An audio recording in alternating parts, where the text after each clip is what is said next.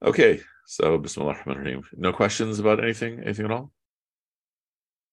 Okay, let us pull up our exciting screen.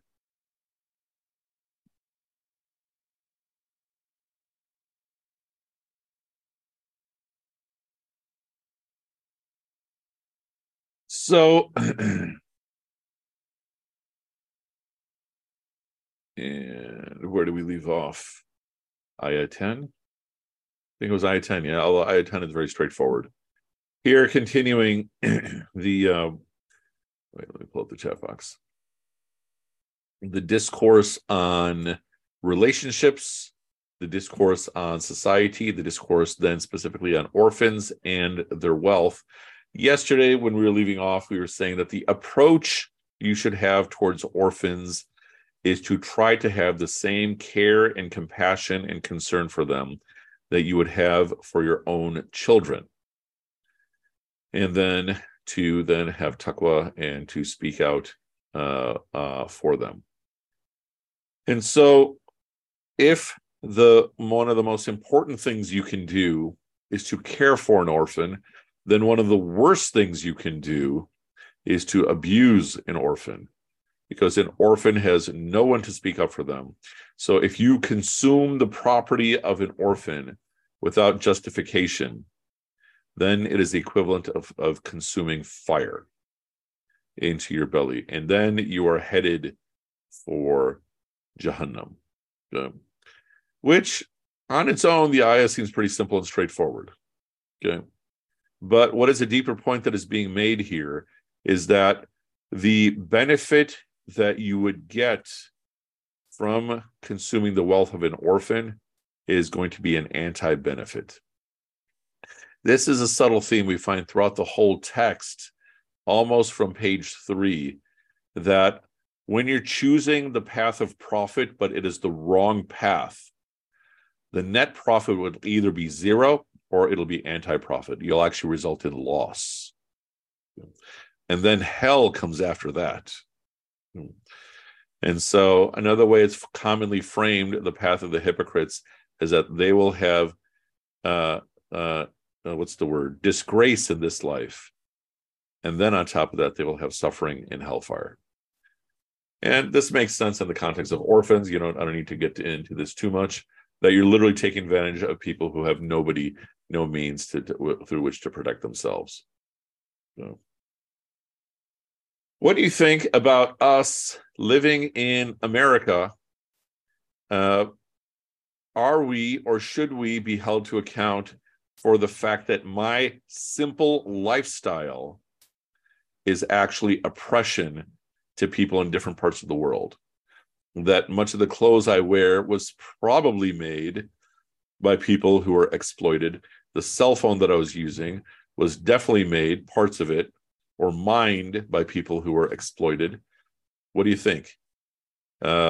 Should we be held to account for this? This is something that does get explored in history. Any thoughts? I mean, if we say yes, then we're basically saying we all should be held to account. Ahant. Assalamualaikum. Walaikum assalam, Rossi. I always wonder the same thing. It's kind of like I don't know if you ever watch a a show Yes, called sometimes.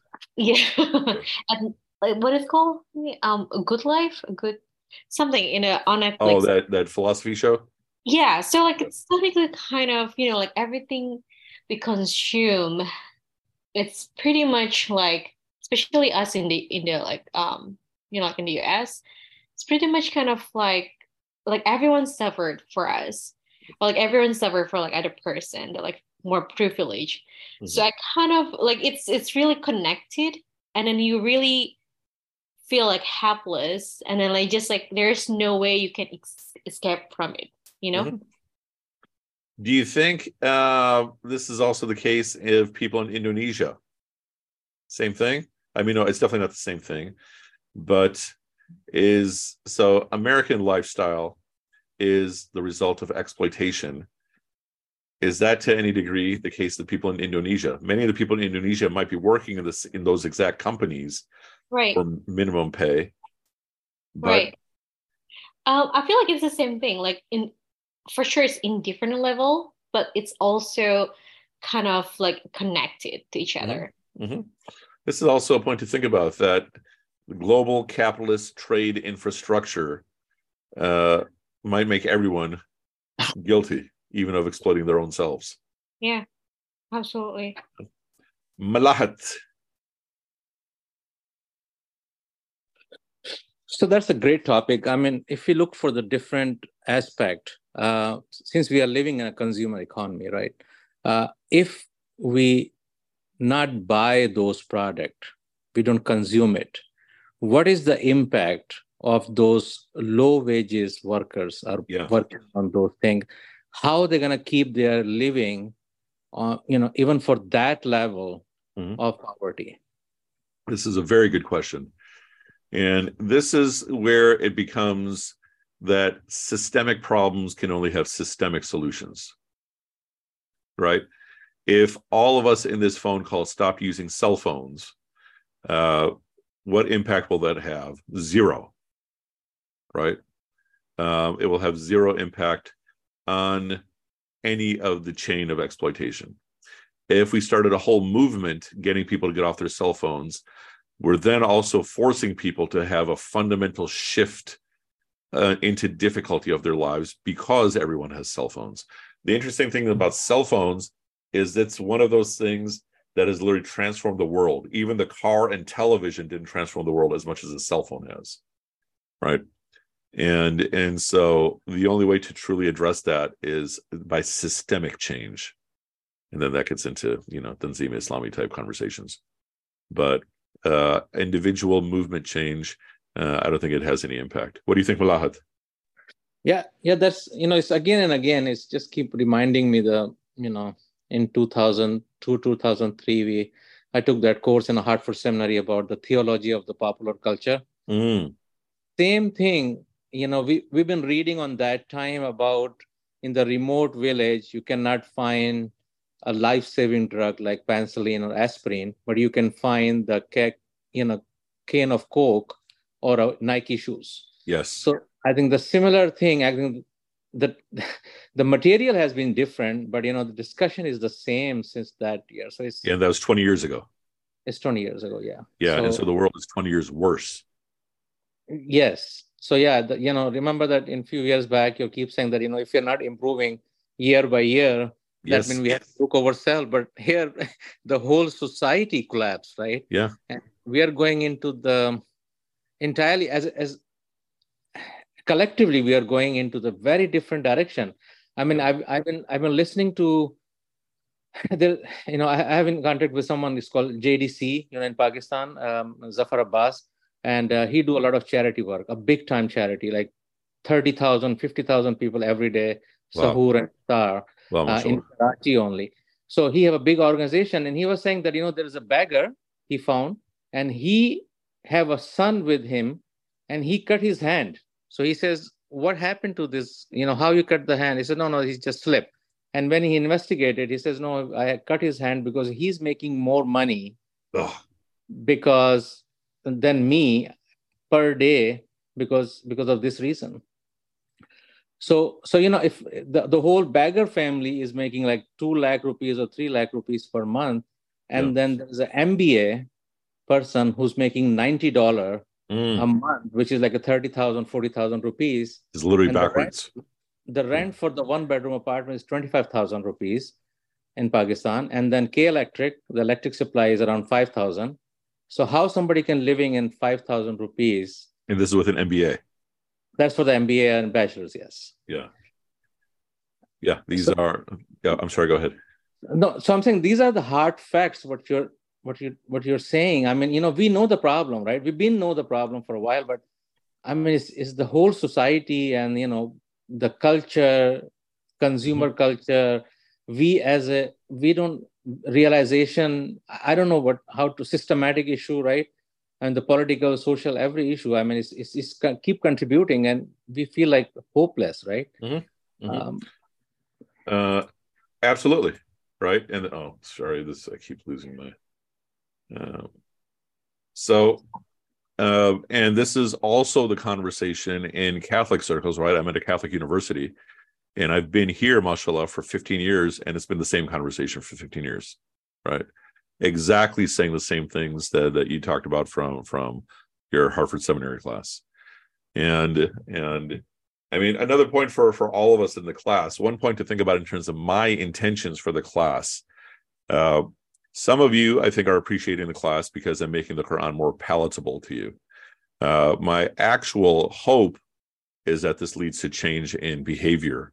And then the fact that you're all in this class and the ways you're all connected to me, or people connected to me, you're all also people that have, extra level of privilege and talent and whatever the case may be, even if you don't think it.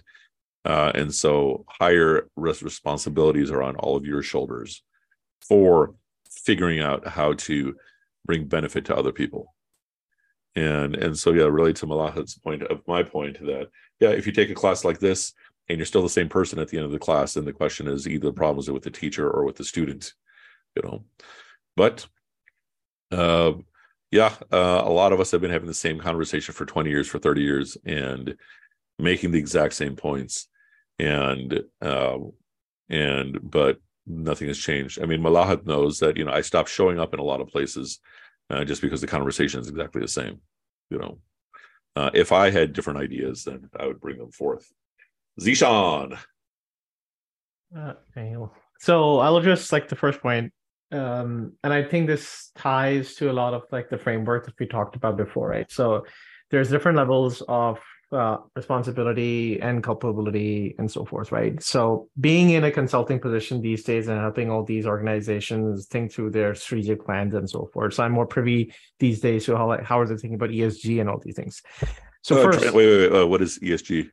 Environment, sustainability goals, okay, diversity and all that. So given the framework, my perspective is that at an individual level, given the level or power or involvement that we have, I don't think that we are fully responsible for what happens downstream, because you can either look at it like you purchasing an iPhone does provide jobs to a certain thing. It is more responsible for the person sitting in Indonesia in that factory not paying the right wages, and not making in Karachi having a sweatshop and burning it. They are fully capable of providing it. It is a cost margin thing that they provide, and they position it that way. Yes, we are so it basically comes back to that framework of what can you do in your position? At the minimum level, you should have feel sorry in your heart, but if you are in a position, for example, as we are at BCG and talking to clients and helping them think about these things, that we just don't do business with such. And I know that people have now certain options, which may not be transformational, but then changing your 401k towards an ESG sustainability focus, it gives you a lower rate of return, but it forces the stakeholders to think about these initiatives which are more towards climate friendly and sustainable practices and less consumerism.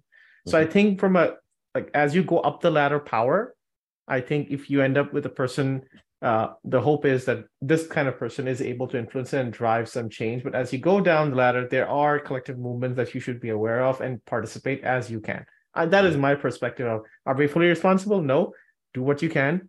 And if you wind up in a position of power, or someone who's in that, then you can nudge them in that, and then Allah may show them the path. Yeah, I mean, one way to for all of us to consider that can give you a little bit of a map is, first and foremost, your transactions should all be halal, right? And at least on paper. So the point is, every time I get a car, I usually don't have enough money to get a used car, so I have to get a new car with zero down.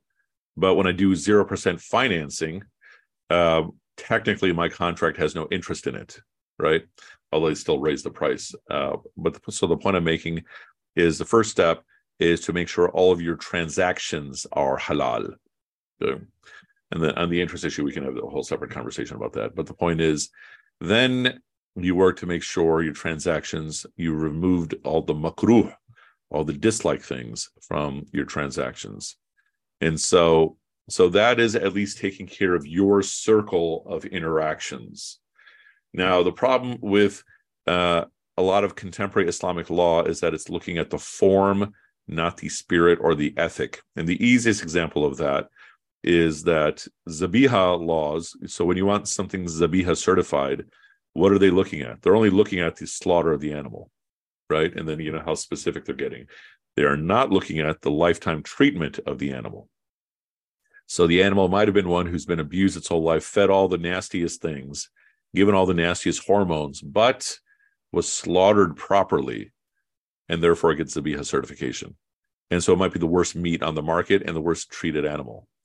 And so our community is not yet at that point. We're still at the point where we're still stuck at basically the minimums of halal haram, not even the full picture. But then on top of that, not even looking at the ethics of all these things. But then related to Zishan's point, that you should look at what it is in your capacity that you can do. We in this society, even if power is all owned by corporations, we still have, in our democracy, we still have all types of power locally and a little bit further. So, hold on a second. Yeah. For dates, any dish should I take a box here from the solo? You can take this. Okay, just one box? Yeah, but ask them not to waste it and bring it in. Have them bring it back. I don't know who did. Okay, thank you. Dates. What's funny? You know where I ordered these dates from? They're from California. You know where I was when I ordered them? I was in Medina, and I ordered dates from California. Anyway, so back to our point. This is still something that we all have to consider because we are all still participants in the system. From a fiqh perspective, the argument is that we are not as responsible. And the analogy that's given is, imagine if you have a medic in an army that is fighting against Muslims because they're Muslims. The general opinion among the fuqaha is that the medic is not guilty the way the soldier is, or the cook who is cooking their food is not guilty the way the soldier is, or especially the general or the people higher up. And so we may, Allah knows best, get a pass for living here, for those of us who live here in the West, but still, hope that, don't assume Allah's mercy is guaranteed. Adnan, and then Hamid, and then Ulfa, do you have a question? I see, yeah.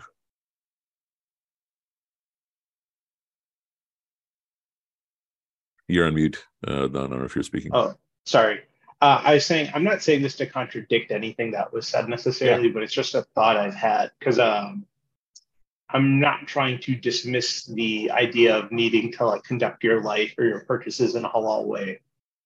But at some level, I feel like, at least in our society, we try to consume our way out of the problems, a lot of our problems.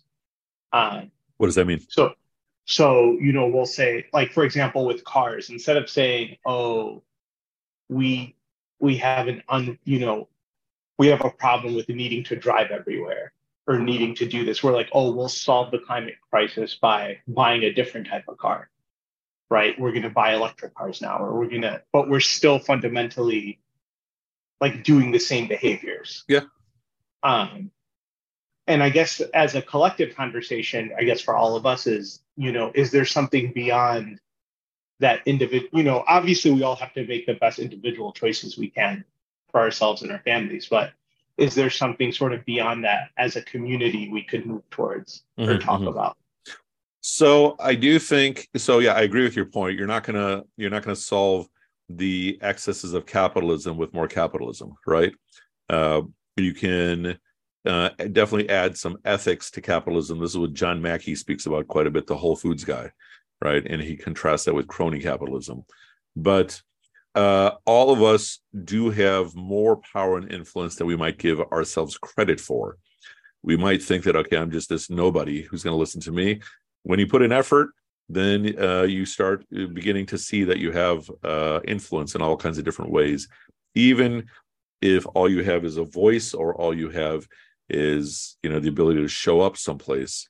And so having said that, in our local environments, I think we all have tremendous amounts of influence. Yeah. And by local, I'm saying, for example, in suburban America, we're talking about a 20-mile radius. In Chicago, in urban America, we're speaking maybe about a 2-mile, 3-mile radius. There you still have a whole lot of influence in getting messages across. For a longer 500-year project of systemic change, so, meaning if we're looking for 23 years systemic change, not going to happen. If we're looking for 100-year systemic change, that's also probably not going to happen, but possibly can. That's why, I mean, those of you who've known me for a while know that I was thinking 100 years and 500-year calendars as opposed to 5 to 10-year calendars. But yeah, these are big fundamental systemic issues. And this would be like rewriting how to organize a city, right? Cities are designed for cars.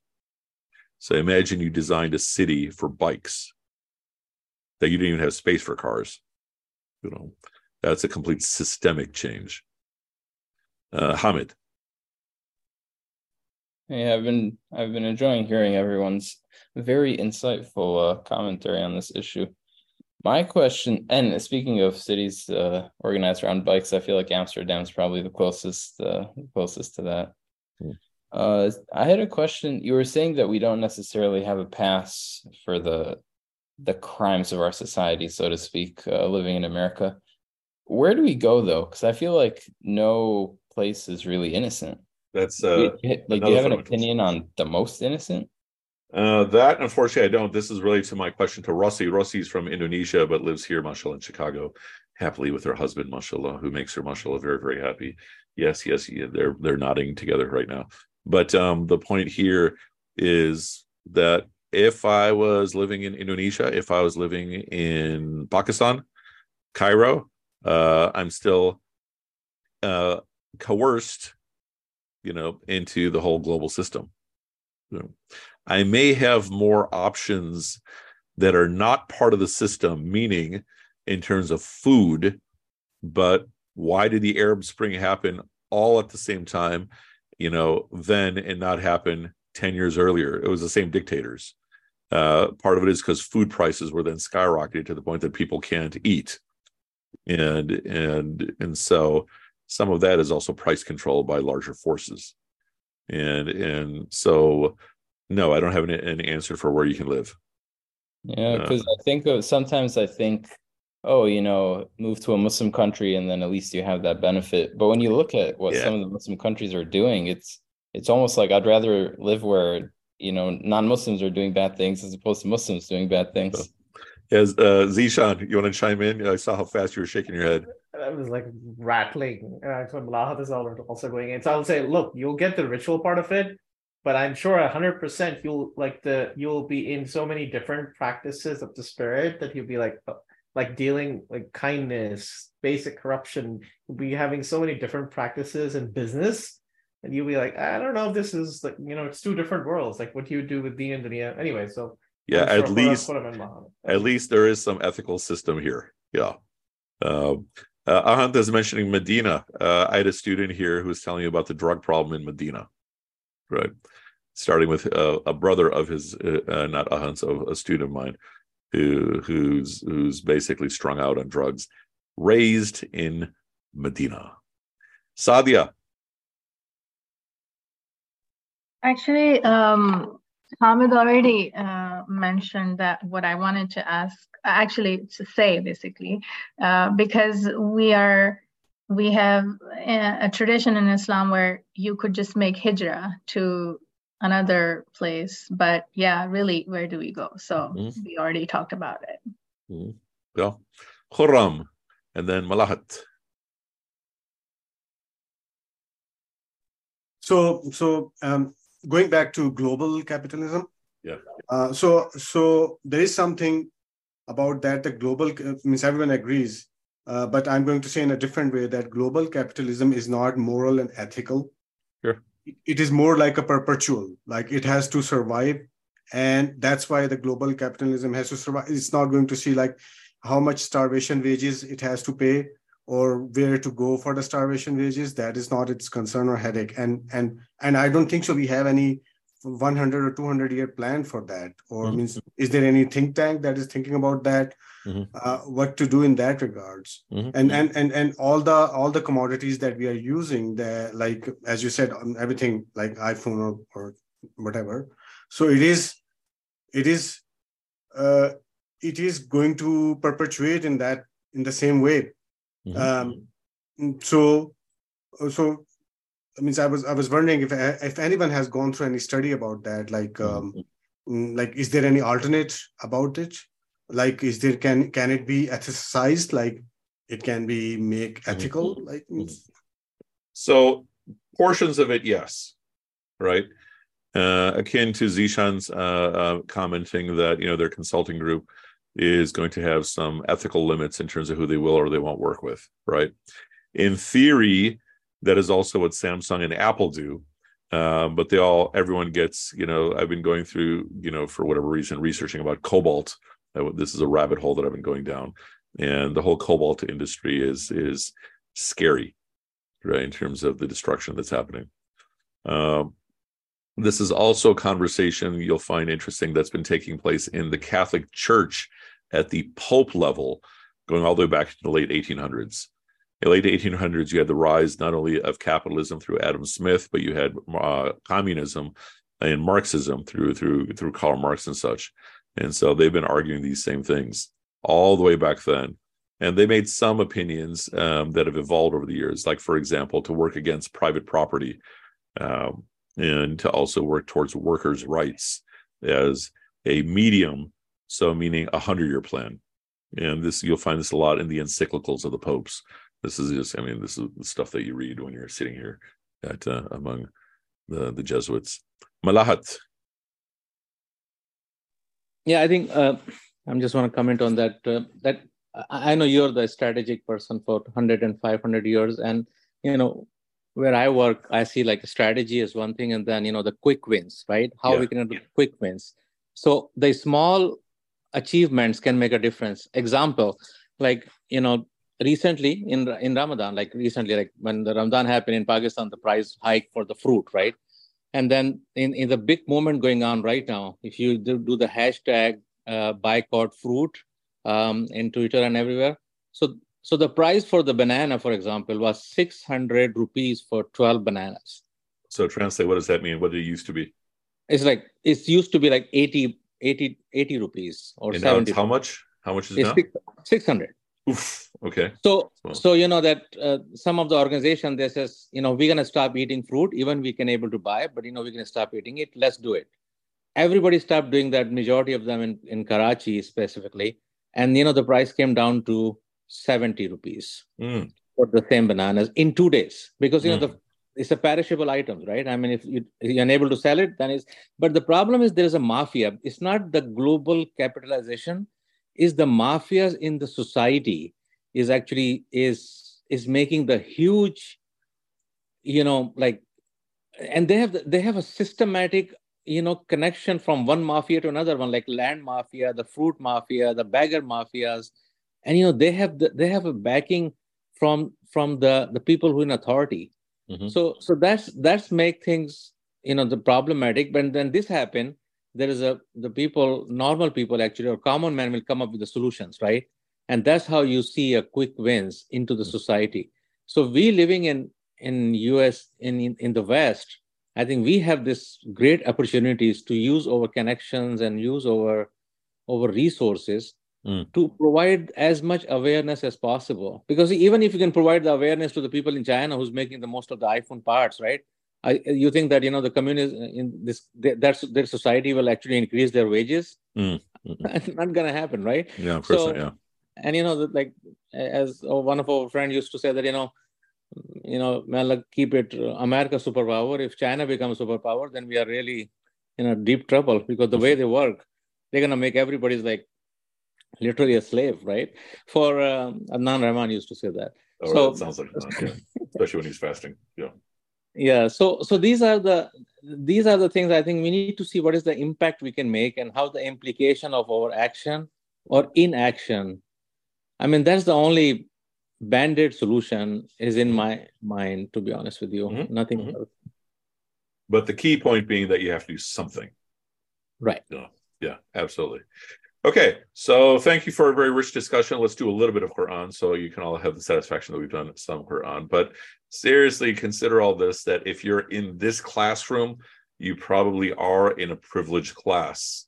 And then on top of that, you, by extension, have more influence that you might think that you have.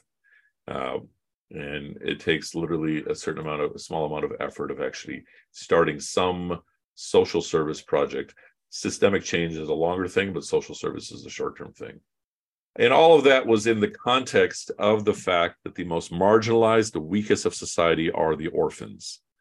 That as much as a worker is suffering from lower wages, you can be sure in such and such society, the orphan is an even worse situation. And now bringing us to the beginning, at least, of Ayah 11. So Ayah 11 is the big Ayah of inheritance. And what is, for our purposes, we're going to read through it. But one thing I'd like you to consider, one of the wonders of this Ayah is that in this complicated Ayah, you literally have just about the entire foundation of Islamic inheritance. So, there's always, how does a contemporary person appreciate the wonders of the Quran? Because the way to appreciate the recitation of the Quran, we might like the sound of it. Obviously, it's going to be different than the Arabs of Arabia. The way they appreciate it, especially in the context of Arabic poetry, and then the Prophet, peace be upon him, is coming along with the Quran, right? And so one thing we can appreciate in the context here is that you have this ayah that is literally a paragraph long and is giving you the whole full foundation of all the variations of inheritance, meaning it's giving you the foundation from which to figure out all the other possibilities, right? The only thing that's left out, which we saw in the other day of an ayah that is a scenario that is not listed, is what if you have no children? Yeah.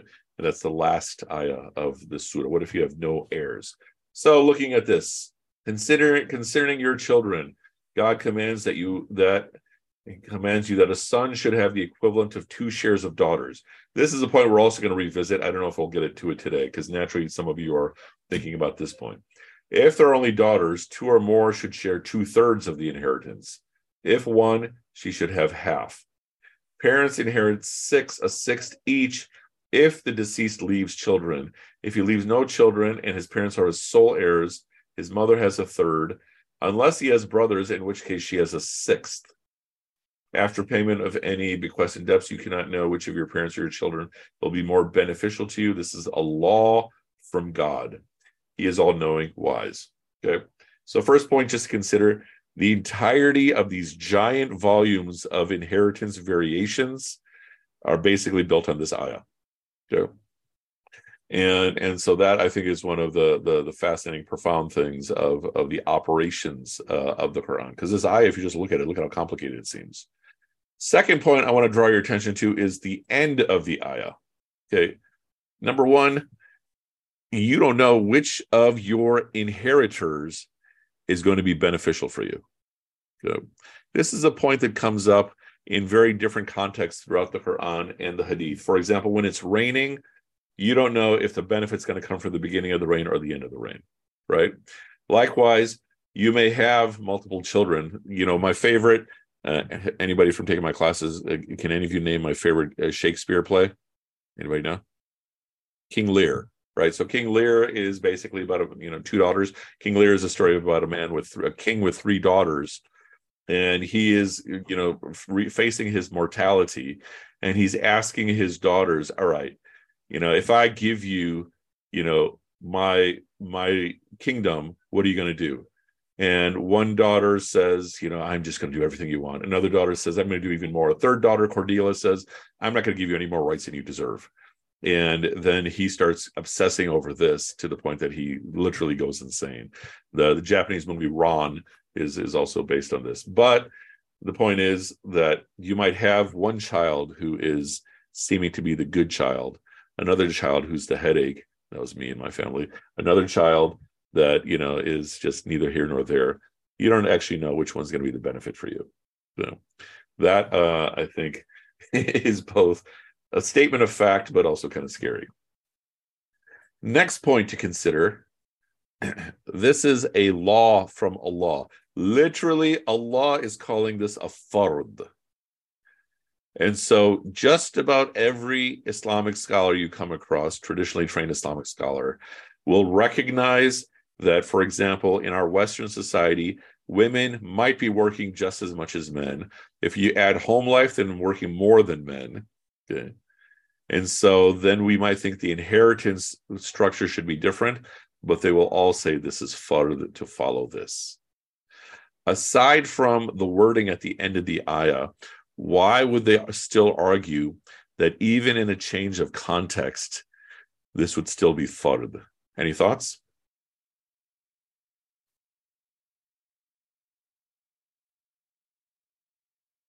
Hamid. An explanation that I've heard in the past is that when it comes to money or risk, it doesn't belong to us. It belongs to Allah. So when He tells us how to spend it, then that's the way that we should spend it, because it's really His before ours. So that is more of what we would speak of as a spiritual argument, as opposed to a legal argument. So one of the things that is debated is who owns everything. This applies to things like in organ donation, right? Does Allah own your body, or do you own your body? Yeah. And then if Allah owns your body, then can we do this or not? So fair argument, but it's even simpler. That the legal scholars will say essentially that if you want to do a different distribution, what should you do? You'd have to change the Quran, which you can't, because it's just easier than that. Easier than that. If you want a different distribution, what should you do? Would you split it? Oh, go ahead, Noor. Go ahead. Okay, husband and wife. Okay, Noor, go first. Yeah. I was just gonna say, just split like the quote unquote inheritance while you're alive. Yeah.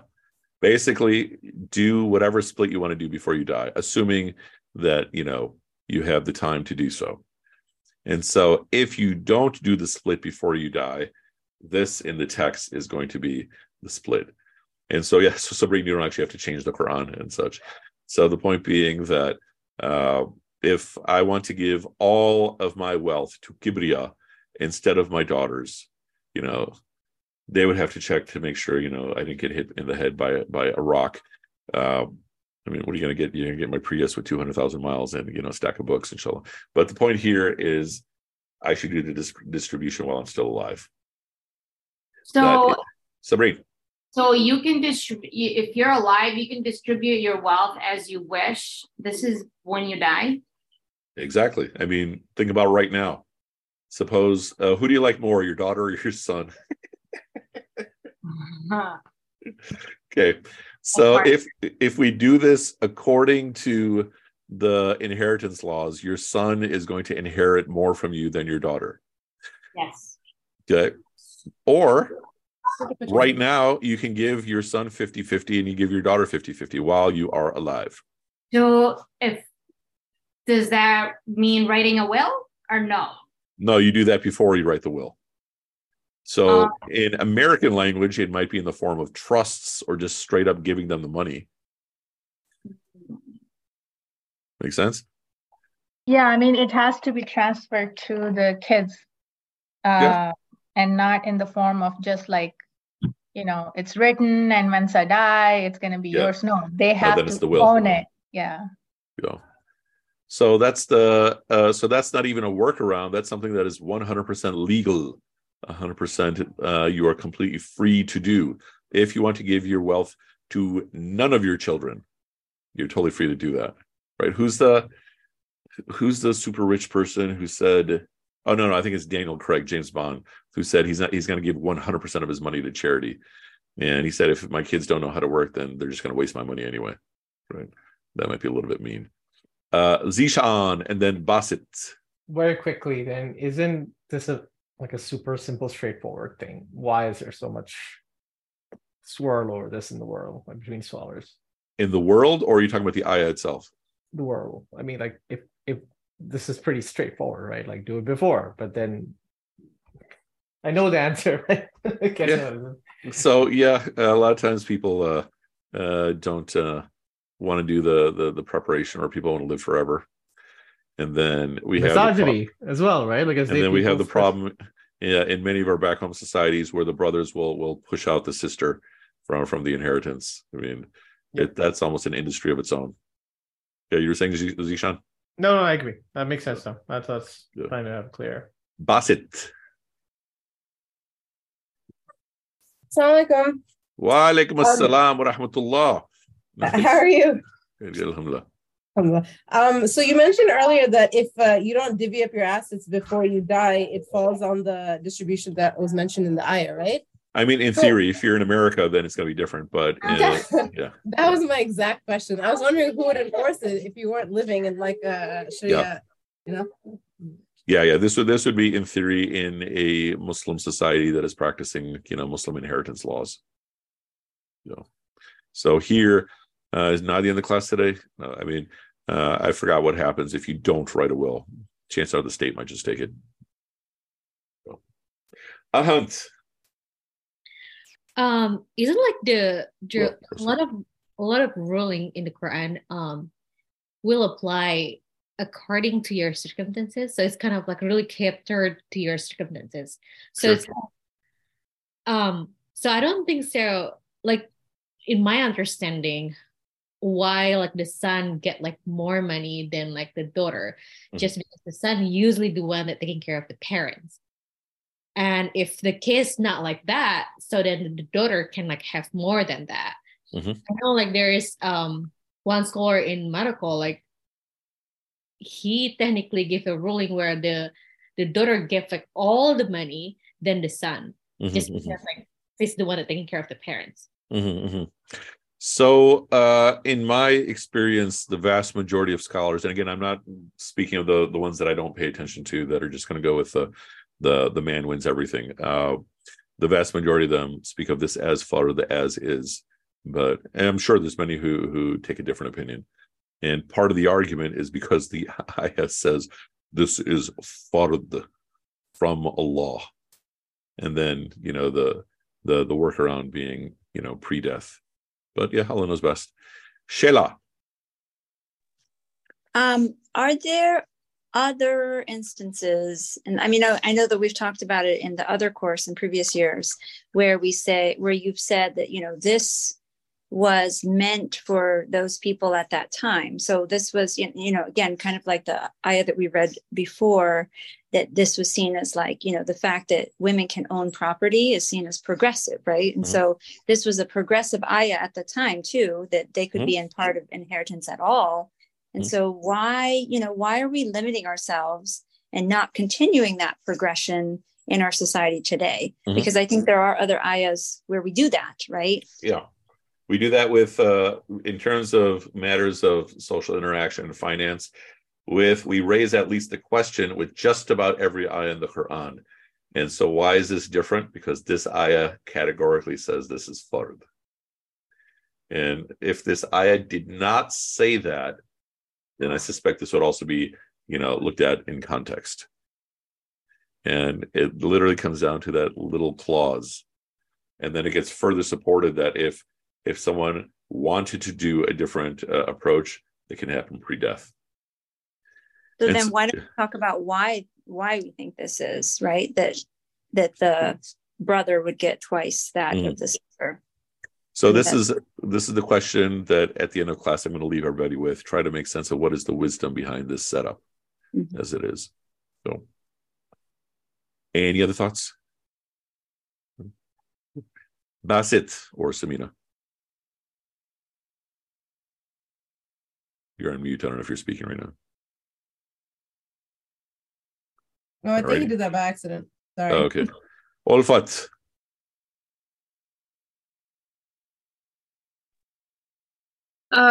Isn't it so? If it was not straightforward, we wouldn't have volumes of kind of discussing inheritance, right? And then there is fard, but then the mufti looks at the context of the person before giving a fatwa, because there are exceptions based on the person's situation. Correct? So yes, and in this context, the prescription that is often given is this is what the distribution should be, but then you who is given more should, of your own will, give to the others. Usually it works as workarounds. And, just like the point Shayla mentioned, just about all the other ayahs, like when we looked back in, I think it was last year, when we looked at the long ayah in al-Baqarah. Can you see the screen, or are you looking at me right now? Screen? Yeah. So this ayah, when it mentions, you cannot see the screen. Oh. Nope. So ayah 282 in al-Baqarah, can you see it now? Yes. Yeah. Big, giant ayah on taking loans and such. And then this has the famous part, 1 man and 2 women, right? And this ayah is looked at as a recommendation, progressive for its time, perhaps radical for its time, okay, but looked at as a recommendation. Part has to do with the language of the text, that here all the purposes for this is given, do this essentially, where to go? So this way is more equitable, more reliable, more likely to prevent doubt if you do it this way. And so thus, in conversation, so this is not just one person saying this, going back and forth. Some people say this is mandatory. Most seem to say that this is recommendation. But then if you have a different system of loans, still fulfilling these core prescriptions of equity and reliability and removing doubt, then that's what you do. And yet, the inheritance ayah doesn't have any of that. And that, I think, is very, very fascinating. Ulfat, continue what you were saying. But then there's the assumption that people are going to do right by other people. What happens when there's injustice? Well, I think that is the case no matter what, right? This can, would you say this feeds injustice? What do you think? And not in the sense that we're not saying that about Allah and the Quran and all that stuff. So no, I'm thinking more of, so let's say siblings, the brother's supposed to take care of the sisters, and that's why it's kind of divided the way it is. So let's say the brother won't take care of the sisters. Is it still divided that way? So again, as inheritance, yeah, right. And if we change this to saying, the brother has to take care of the sister, but in terms of inheritance, the sister gets as much as the brother. Do you think that would change the situation? I don't think it would change the situation. I think we'd see the same exploitation that we see. What do you think? Or you can reflect on it, inshallah. I need to. I mean, so all the feelings people are feeling in this class, I'm totally recognizing. This is why I'm bringing these questions up. Compared to all the different other ayahs, this one says categorically, this is farther from Allah, right? Even that language I find kind of scary, because it's so categorical. Sadia. It is so categorical, and it's the first from Allah, but still in our khutbahs, we do talk a lot about salah and fast and all the other faraid, but not this one. Sure. And we don't really emphasize the importance of that because it just stays there. Okay, This is the first from Allah, this is the division, so that's about it. What's beyond that? Nobody does really anything. And I asked a similar question that other people are talking about at Amja conference, one of the You went to the Amja conference. Interesting. I nice, did, Marshall. yeah. Yeah, it was tell everybody, what is the Amja conference? It's the American Muslim Jurists of America. Yeah, or association. Association, thank you. It's a very Salafi organization, but yeah, keep going. Yeah, so I was curious about this. They were going to talk about the technology and Bitcoins and the cryptocurrency and all of that. So I was curious. So anyway, I got a chance to talk to one of the shuyukhs, and I asked them, okay, the times are different now. There are a lot of single women parents.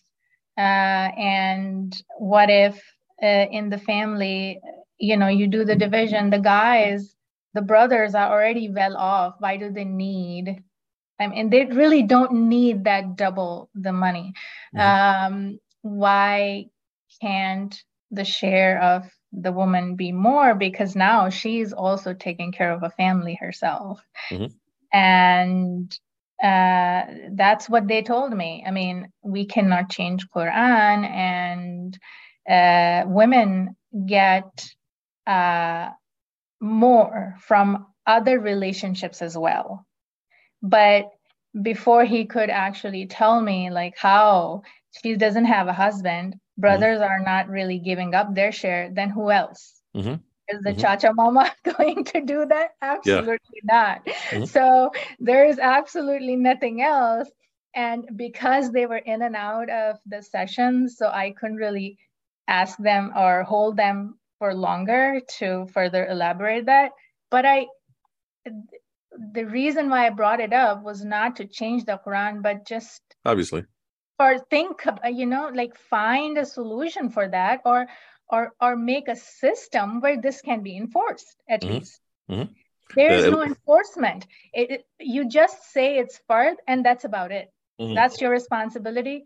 We need further action.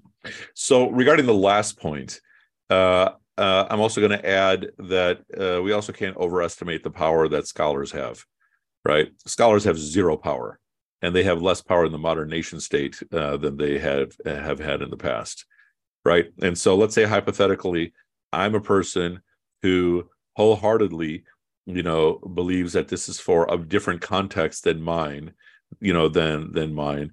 And so then I write my will according to my understanding context. And if I can sincerely stand before Allah, nobody can stop me. That's my wealth, right? And so here I'm basically giving you the reason why the scholars, the type of scholars that I respect, I'm not speaking about, and that does not include many of the people at your conference, but they're even saying, yeah, this is flawed, because if we're just using this consistent reasoning we use for every other passage, this is a limitation on this ayah. And so the point being that the common scholar in any part of the country has next to zero power unless they have charismatic power. So think of like the big guys that have giant followings in many parts of the world. Usually it's not because of moderate rhetoric, it's more because of fiery rhetoric. And then they're getting a whole bunch of young people angry to support them. But those people usually never talk about justice. And this is, the conversation we're having at this exact moment is another facet of the exact same conversation we had for the first half hour, that the condition of Islam in the world is a systemic problem, full of all kinds of exploitations done in the name of Islam, or exploitations done despite Islam, like the way brothers steal the inheritance from their sisters as literally as though it's the culture. And a lot of them are unfortunately pretty religious people too. I mean, everybody and their mother's apparently, yeah. Yeah, you're talking to the guy who goes after those people. So the point being that then the responsibility becomes more on us to enact things differently. Yeah, basically, indirectly, this ayah, because Allah is making it so fard, I think the notion of justice is also fard embedded within the ayah, I guess, because I don't believe that Islamic law can be only limited to one particular time. It has solutions for every time. It's process of reasoning. Sure, absolutely. Right. But that Islamic law is not focused on justice. This is another point that we should probably discuss, inshallah, tomorrow. Islamic law is focused on stability. That's true. Yeah, I remember that from last class. Yeah. Justice is a completely different thing. Basit or Samina, or did you accidentally raise your hand again? No, I had a quick question. So you said when you were talking about that ayah being like definitely part of the consensus among most Shuyukh, what happens if you do change it before you die? Are you committing a sin per se? From their perspective, yes. From Allah's perspective, Allah knows best. Oh wow, that's pretty serious. So yeah, literally Allah knows best. Adnan. I just had a quick question. Yes. Would it, if like the parties involved after receiving that inheritance decided to split it up differently, is that allowed? 100% correct. 100% fine. Okay. Because my sisters would bully me into changing it, and I just wanted to make sure. So before I agreed, I wouldn't be sitting. Okay, so yes, if A'udhu Billah, that your dad was to die tomorrow and handed off his inheritance, it'd be split according to all this, and especially if your father did it, it would definitely be split according to all of this. And then if you four, it's four of you, right? Yeah. Yeah. If you four, after receiving the distribution, decided to split it up completely differently, that's your wealth to do as you will. Okay. Yeah. Any other last questions, thoughts, reflections? Alrighty. So reminder, thank you, Hamid. No class tomorrow. We will reconvene, inshallah, on Friday, Saturday, Sunday, Monday, and I forgot what I have next week, inshallah. Alrighty. Good discussion. And then we'll continue more. So the question for you to think about then is, what are the wisdoms we can gather behind this specific distribution, right? It's easy to say it's in the context of an environment where men are working outside the house and earning. But what else? Reflect on that for tomorrow, inshallah, or for Friday, inshallah. Alrighty. Subhanakallahumma bihamdika nashhadu an la ilaha illa anta nastaghfiruka wa natubu ilayk. May Allah Ta'ala reward you all. And once again, please pray for Bina Bhabi, Malahat's wife, who is sick, and then anybody else that I'm forgetting that is ill at the moment. And may Allah Ta'ala bless all of your fasts, inshallah. Assalamu alaikum wa rahmatullahi wa barakatuh.